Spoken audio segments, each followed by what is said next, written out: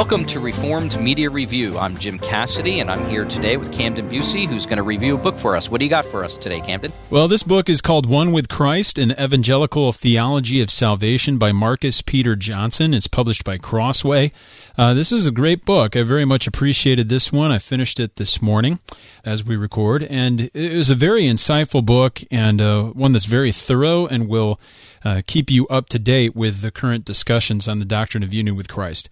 I must admit, there have been so many books and conferences and podcast episodes and whatever, you name it, on the subject of union with Christ. It's almost becoming intolerable. Maybe that's not the right word, but as I use on the blog post, there's a signal-to-noise ratio, and there's so much stuff coming out, and not all of it is the cream of the crop. Not all of it's worth your attention, to be quite honest and frank. But this is something that offers a very insightful and comprehensive view. It gets into the meat, and he's attempting to break some new ground in his own thoughts. So this book is well worth your attention. I encourage you to pick it up and to get a copy and to read it, and read it slowly and try to soak it in, and pay attention to all of the footnotes. So I'll explain why here as I open up this book, but I want to whet your appetite to say this is worth your time. This is definitely worth your time. It's accessible to, the astute layperson who's been following along, but also even to people with PhDs in systematic theology that have been reading about union with Christ for quite some time.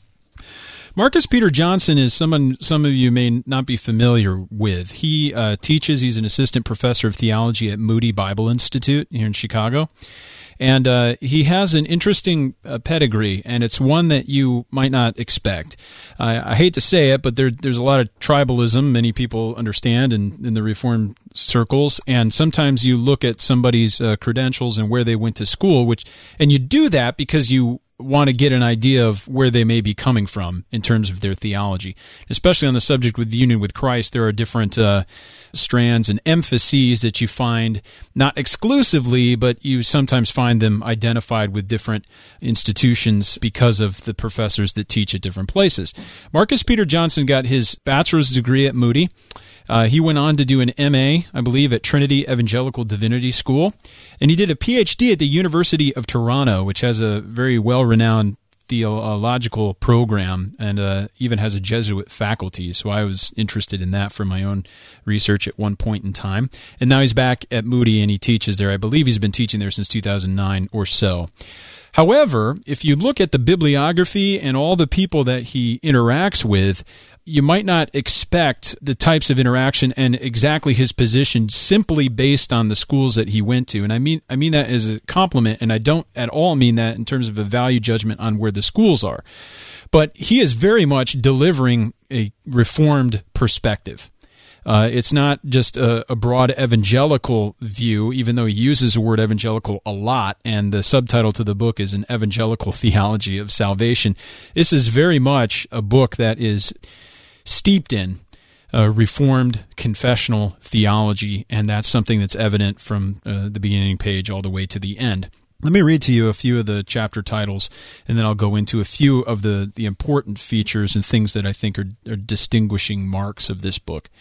First, we have an introduction. He talks about union with Christ and salvation. He wants to have a more comprehensive view of the gospel, one that includes all the benefits, not simply justification. That's a repeated theme throughout the book. Justification is very important. It is critical. However, it is not identical with the gospel without remainder, meaning that the Lord is doing other things to us and bringing us to His glory than merely declaring us to be righteous, even though we cannot have salvation without the Reformed doctrine of justification. The first chapter here is the nature of union with Christ. Secondly, we have sin and the incarnation. That is a very foundational chapter for him, where he discusses imputation, and he discusses his view of how the incarnation can come in and provide a via media, or a middle ground, or a third way between federalist and realist views of the imputation of sin. I'll come back to that in a second. Third chapter is justification in Christ, emphasis on in Christ. Fourth chapter, sanctification in Christ. Fifth is adoption and sonship in Christ. You want to guess what the sixth chapter is about, Jim? Probably has something to do with being in Christ. It's on preservation and glorification in Christ. Seventh, the mystery of the church in Christ. So he's talking about ecclesiology as it pertains to union. And then finally, the 8th chapter, the word and sacraments of Christ, which very much relates to the subject that we talked about on our last episode of Reformed Media Review, as you reviewed Richard Barcellos' book, The Lord's Supper as a Means of Grace, because he promotes a means of grace model and a very significant Reformed understanding of the sacraments.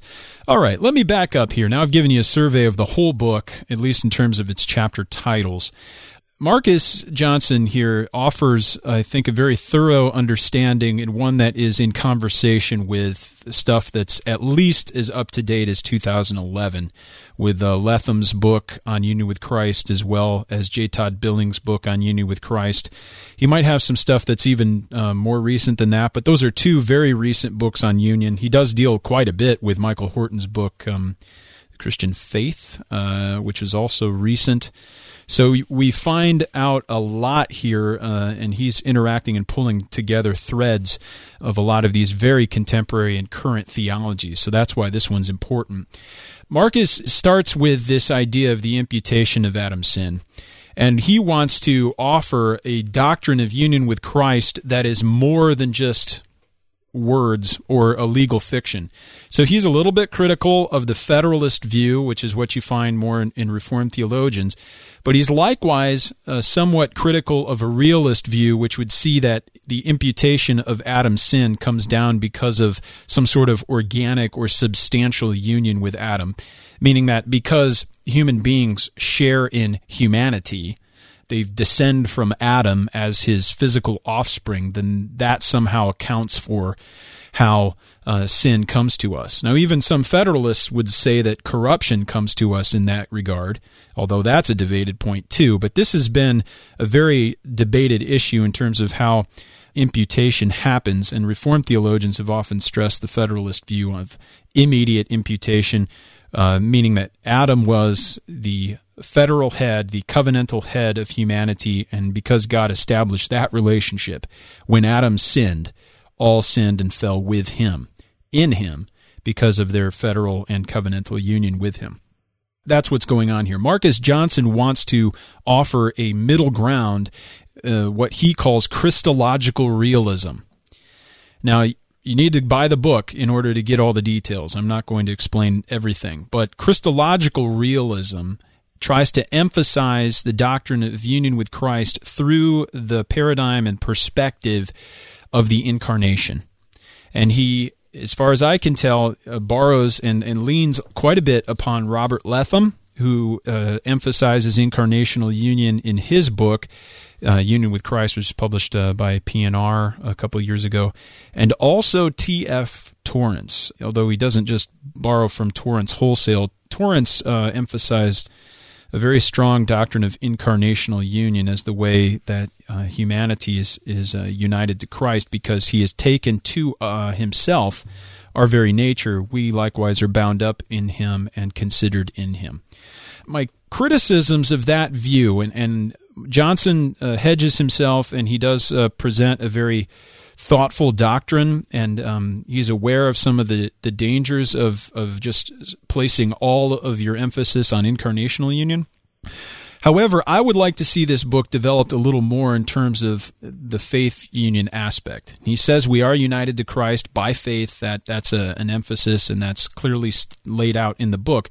However, I feel that maybe another chapter would have been warranted in terms of describing how faith union relates to incarnational union. Here's the rub, because if you place all your emphasis on incarnational union, what's to say that all human beings are not saved? Does that make sense, Jim? Universalism. You end up being a universalist if you go entirely in that direction. I want to be careful. Right. Marcus Johnson is not saying that. But what I'm offering here is just a question that I think deserves and warrants further attention. Because if you just say strictly that salvation and the benefits of Christ come to us because he shares in our human nature, then simply if we place all that emphasis and those salvific effects directly upon the hypostatic union, then really what's to say that a human being who's reprobate doesn't also share in those same benefits? That's something I think the book, maybe that would warrant a follow-up article or a second book of some sort, but that I think is where the discussion needs to go. However, it's interesting here that he does offer something and tries to improve upon the historical discussion between Federalists and Realists on the issue of the imputation of sin, because it does find its analogy when we talk about the imputation of Christ's righteousness. The third chapter, Justification in Christ, he really emphasizes that justification happens within the context of union with Christ. If we are united to Christ by faith, and therefore also if we are justified by grace through faith, it seems as though that faith must somehow already be present or be the context by which we're justified, and therefore if we're united to Christ by faith, then the union has to have some sort of priority to justification. That's just a basic contention that Lane Tipton has presented in the past with other people who would like to place justification outside of the context of union with Christ. For Marcus Johnson, it's definitely union with Christ first. That's the umbrella or the salvific context in which all the benefits come to those who belong to Christ. And so therefore you have justification, adoption, and sanctification happening in and through Christ. You are united to Christ and you receive Him, the entire Christ, and you receive all the benefits that accrue to you and come to you through your union with Him. So he distinguishes himself from like a model of the Ordo Salutis you find with Berkhoff or with a guy like Samuel Perkins, or he also distinguishes himself from Michael Horton and John Fesco, who would, make justification cause or effect sanctification, those sorts of things. I included some quotations from Johnson on the website, and he offers ample documentation in his book, which distinguishes his view from other views that are out there.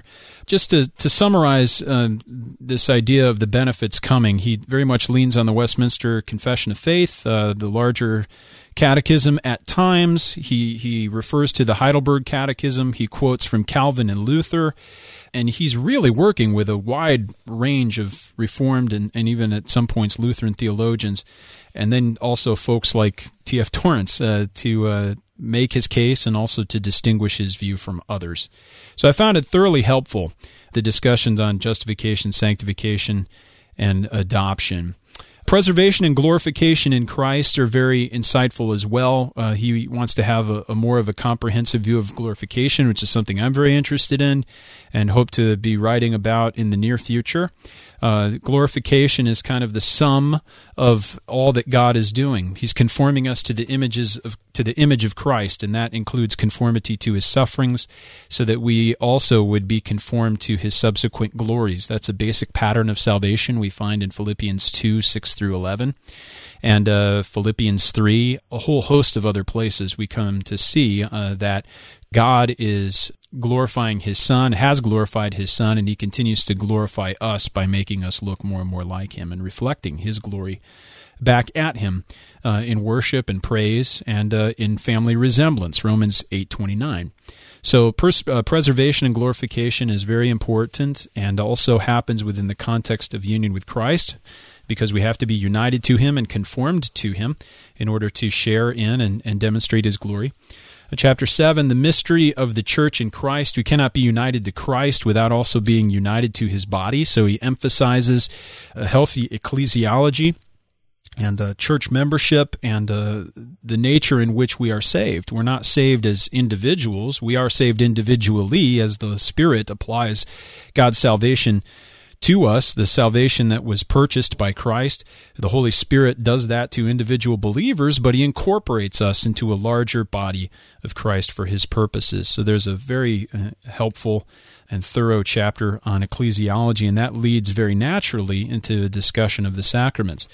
He does argue for the means of grace view of the Lord's Supper and of baptism, but also of preaching. He talks about a sacramental view and the real presence of Christ in the preaching of the Word. He references Mark Beach, who's a professor at Mid-America Reformed Seminary, in Dyer, Indiana, and he promotes what I think is a very reformed and also historically sound and biblically sound, more importantly, view of the preaching of the Word and the administration of the sacraments. So we find in his book a very thorough book that is current, up to date, will engage contemporary discussions, is also independently thinking.